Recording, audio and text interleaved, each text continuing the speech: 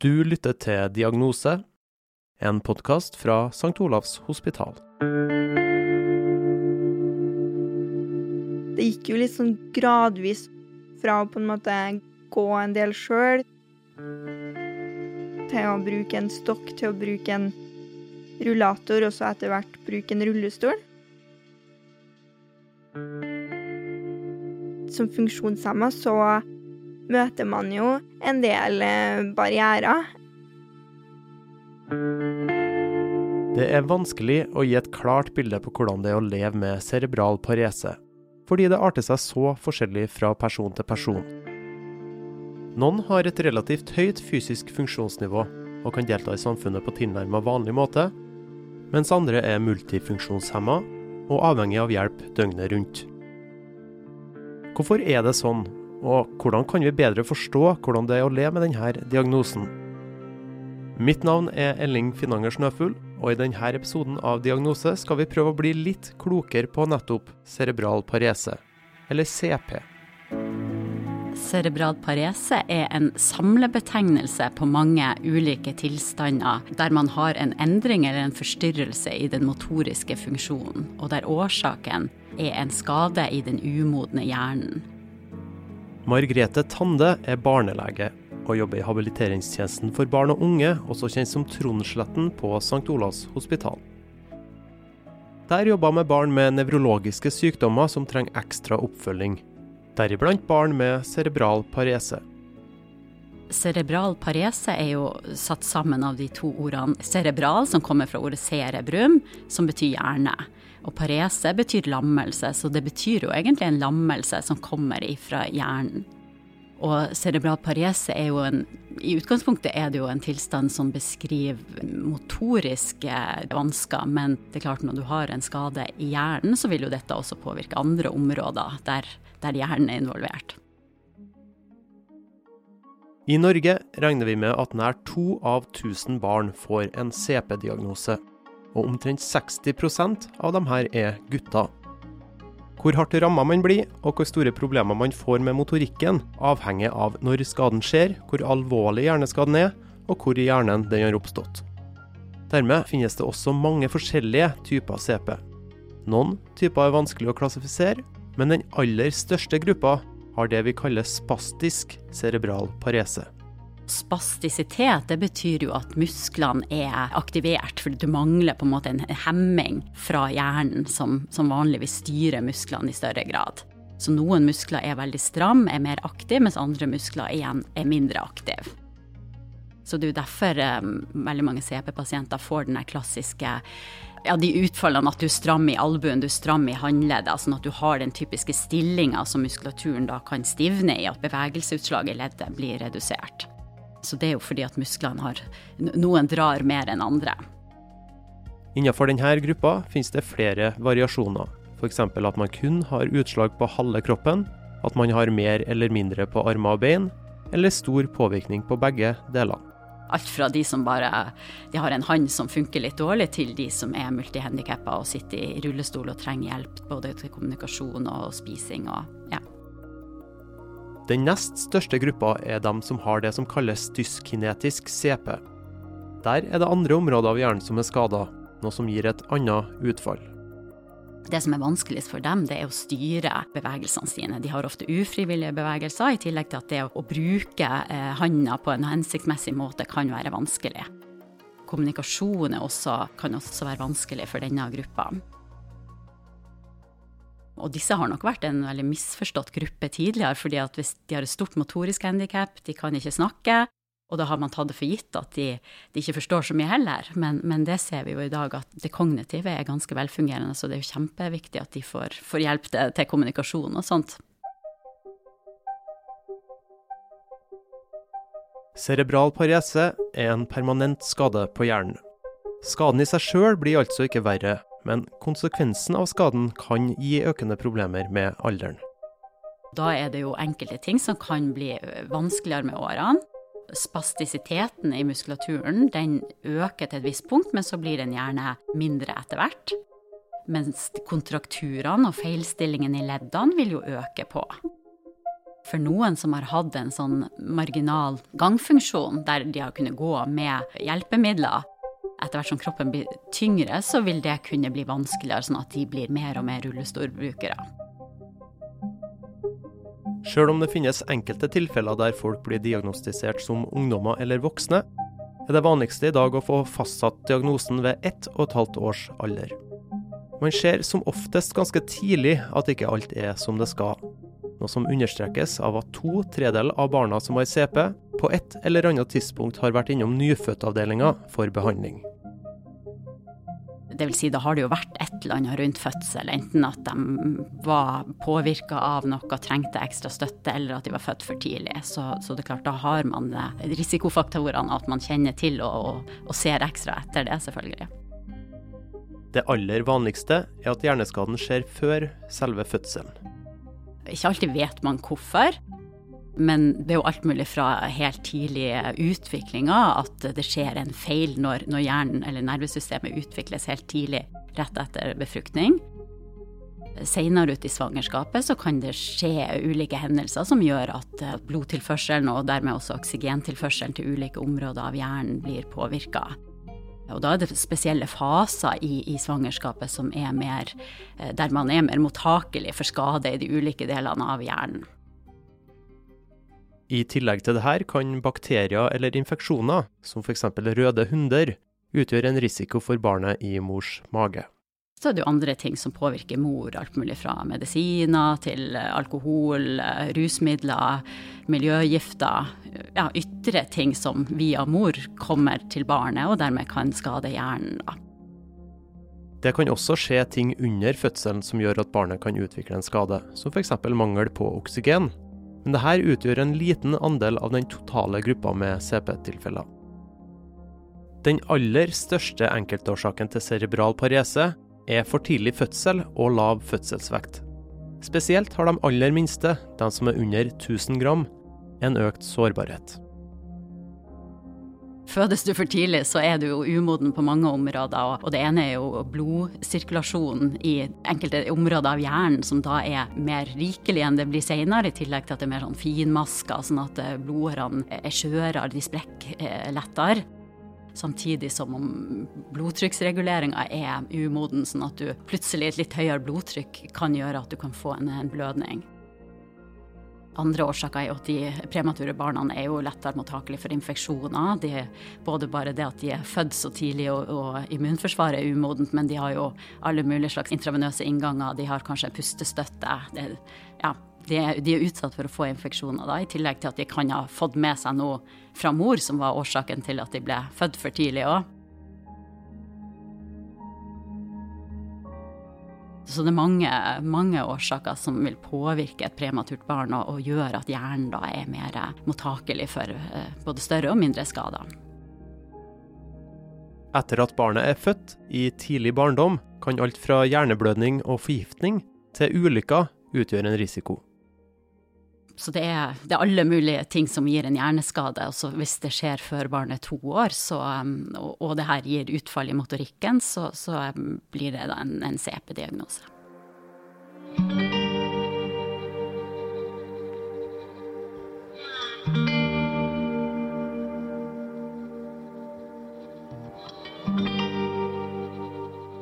Det startet egentlig med at mamma hun hadde svangerskapsforgiftning.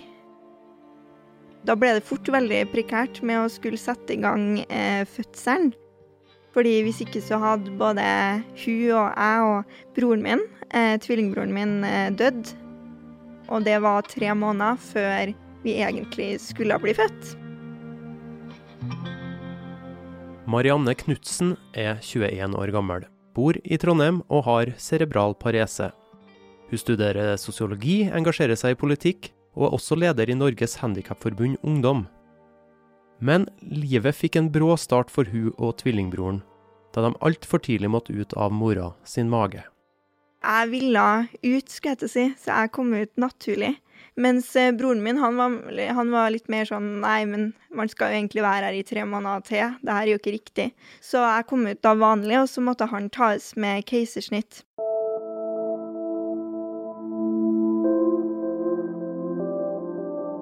jeg kom enklest ut av det, hvis man kan si det. Mens broren min, der ble det litt mer. Han fikk en hjerneblødning og litt sånne type ting da. Så vi var jo 3 måneder i kvøse da. Dette var en skremmende opplevelse for foreldrene.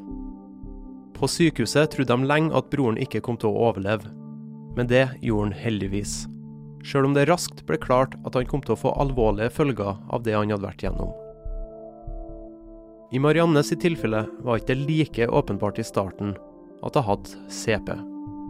For meg så trodde de vel egentlig det at jeg var ganske stiv i ledd og sånn. Men de tenkte at det var på en måte litt sånn prematur stivhet da.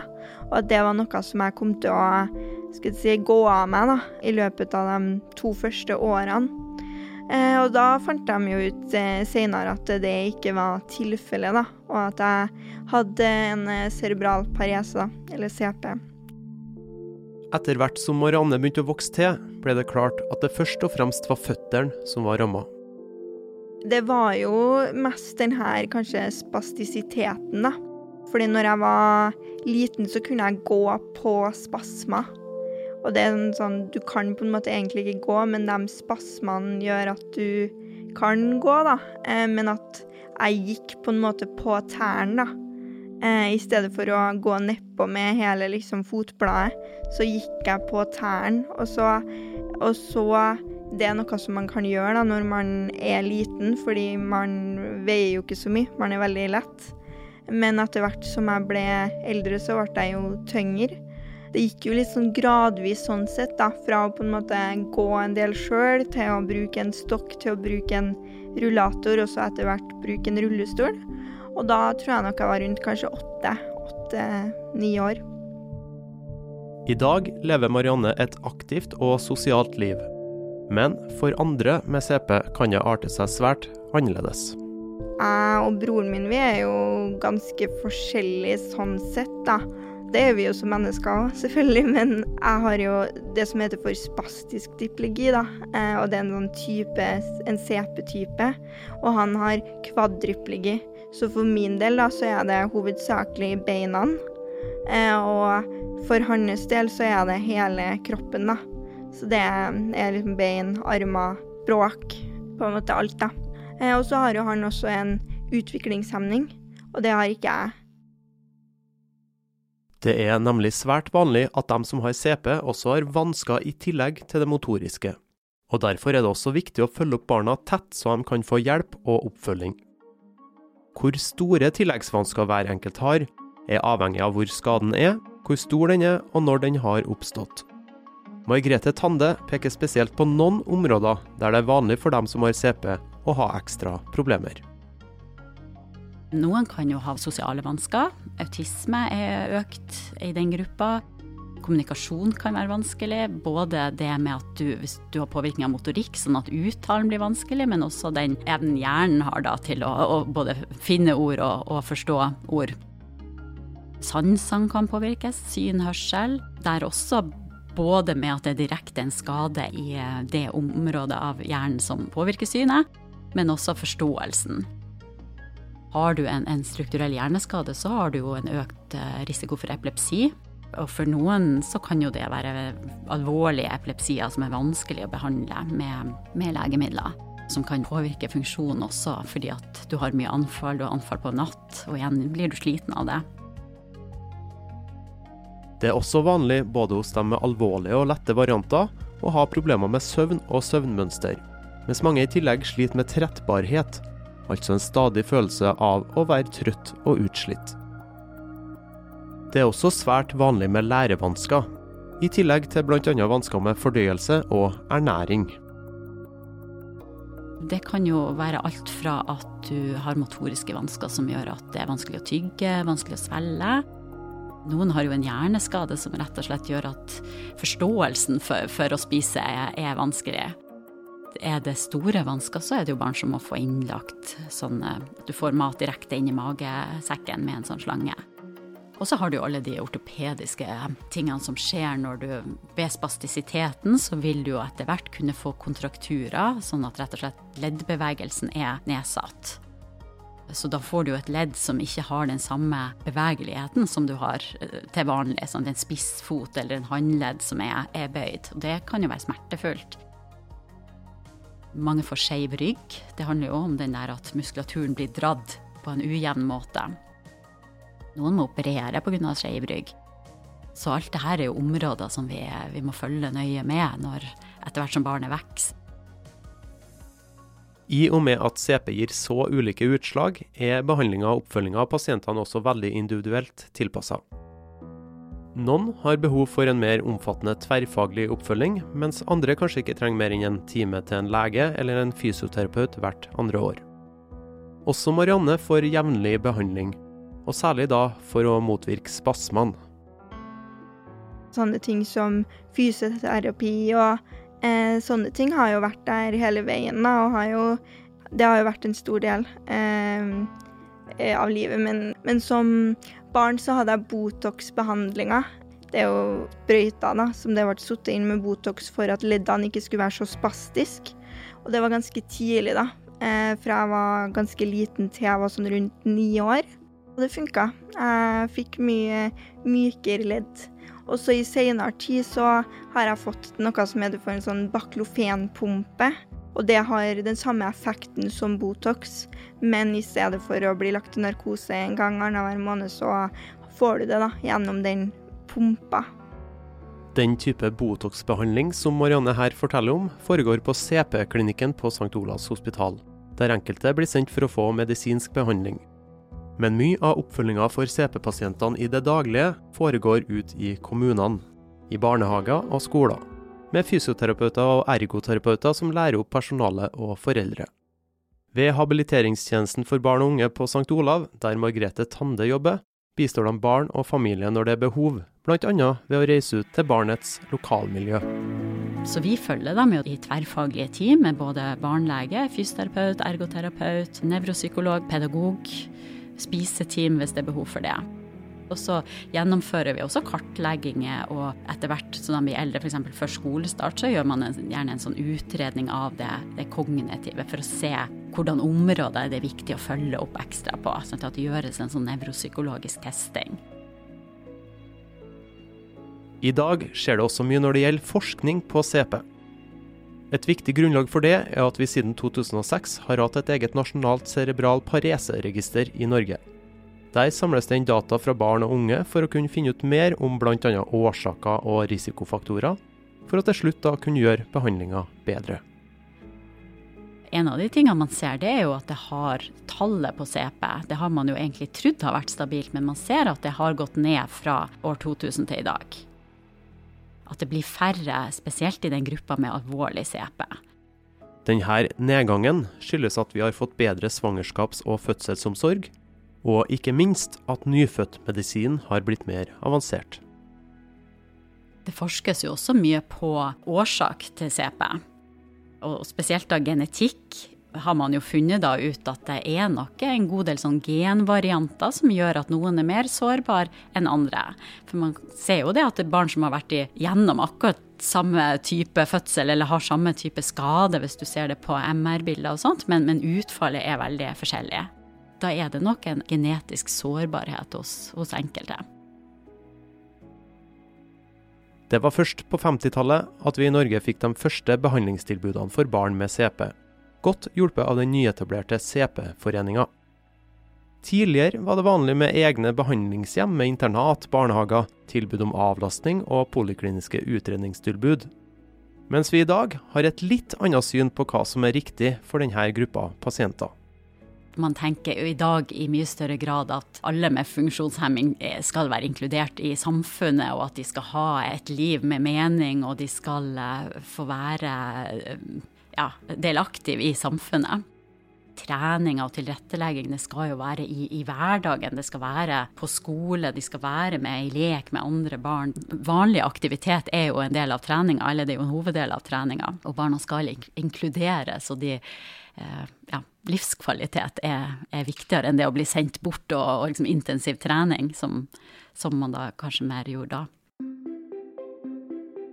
Selv om det har gått fremover, så erfarer Marianne Knudsen at vi fortsatt har mye å gå på når det kommer til universell utforming i Norge i dag. Da hun og broren gikk på grunnskolen, var det så nedslitt og lite tilrettelagt at de heller fikk tilbud om å gå på en spesialskole. Men foreldrene hennes satte ned foten og insisterte på at de skulle fortsette skolegangen på nærskolen. Det var jo mange kamper for de rampene og den døråpneren å få like muligheter, da, rett og slett. Men jeg er jo veldig glad for at de tok det valget, da. For det er jo der jeg har alle mine barndomsvenner, og det er jo mye av den grunnen til at jeg er den jeg er i dag. Og både også fullført videregående og tok videre utdanning, og det er jo ikke sikkert at jeg ville ha hatt de samme mulighetene om man hadde valgt at jeg skulle ha gått på en annen skole. Marianne er svært opptatt av at funksjonshemma skal ha like rettigheter og de samme mulighetene som funksjonsfriske, og engasjere seg i samfunnsdebatten, både gjennom ledervervet i Handicapforbundets ungdom, der hun har vært medlem siden hun var 13, og i lokalpolitikken med SV. Jeg liker å stille spørsmål ved hvorfor ting er som det er, og har alltid vært opptatt av at folk skal ha like muligheter og urettferdighet og sånne type ting. Og så generelt som funksjonshemmet så møter man jo en del barrierer. Det handler jo mye om tilgjengelighet og liksom mer de strukturelle barrierene, da, som at man kan komme til en buss som ikke er tilgjengelig, for eksempel, eller hvis man skal spise middag med venninna si, eller en date, eller et eller annet på restaurant, da, og så er ikke restauranten tilgjengelig, eller den har trapp, eller du må gå inn inngangen med søppelsjakta, mens man som ikke er funksjonshemmet kan gå inn hovedinngangen. Sammen med kollega i Handicapforbundet Ida Hauge Dignes startet Marianne også i 2019 podcasten Hemma, der de blant mye annet også tar for seg noe av den diskrimineringen de møter i hverdagen som funksjonshemmet. Vi snakker jo om veldig mye forskjellig i den podcasten, alt fra kropp til seksualitet til den usynlige diskrimineringen som man kanskje ikke er så bevisst på.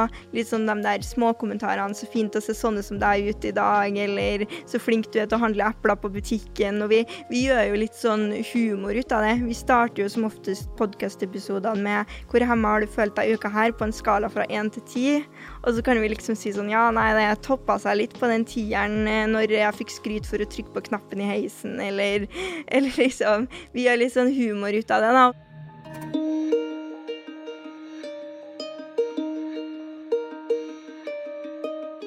Også Margrethe Tande, som til daglig jobber tett på barn med CP på Tronsletten, har et sterkt engasjement for den situasjonen dem og deres familier står i. Hun møter mange skjebner på jobb, og får også et tett forhold til mange av dem hun følger opp. Ja, nå synes jeg det er jo veldig artig å jobbe med unger, så det er jo, vi som jobber med barn, vi er jo veldig heldige at vi kan leke når vi er på jobb, og vi snakker om tisse og bæsj, og vi tøyser, og vi kiler, så det er jo absolutt en positiv del av jobben, også når du jobber med de her som vi følger dem jo over tid, så du blir jo kjent med dem. Det er jo noen av de barna jeg følger som ble kjent med på nyfødavdelingen, og nå er begynner de jo liksom med ordentlige barnehagebarn og sånt, så du blir jo godt kjent med familiene, du blir jo godt kjent med barna etter hvert. Det som er tungt, det er jo at det er jo noen skjebner som du tenker livet er ganske tøft for ganske mange familier, og de bruker jo mye energi på systemet og rettigheter og tid som jeg tenker barnet skulle ha fått i stedet. Og den der frustrasjonen når det er manglende forståelse på enkelte områder, det møter vi jo selvfølgelig at det er noen i hjelpeapparatet som ikke helt forstår hvor sammensatt det er og hvor omfattende det er. Så det kan jo også være ganske tungt. Så, men absolutt en fin gruppe å jobbe med, det er det. Så at du kan føle at du kan være litt til nytte i hvert fall. Det er jo ikke, vi kan jo ikke endre de store tingene, men vi kan i hvert fall prøve å tilrettelegge ting og i hvert fall være en støtte.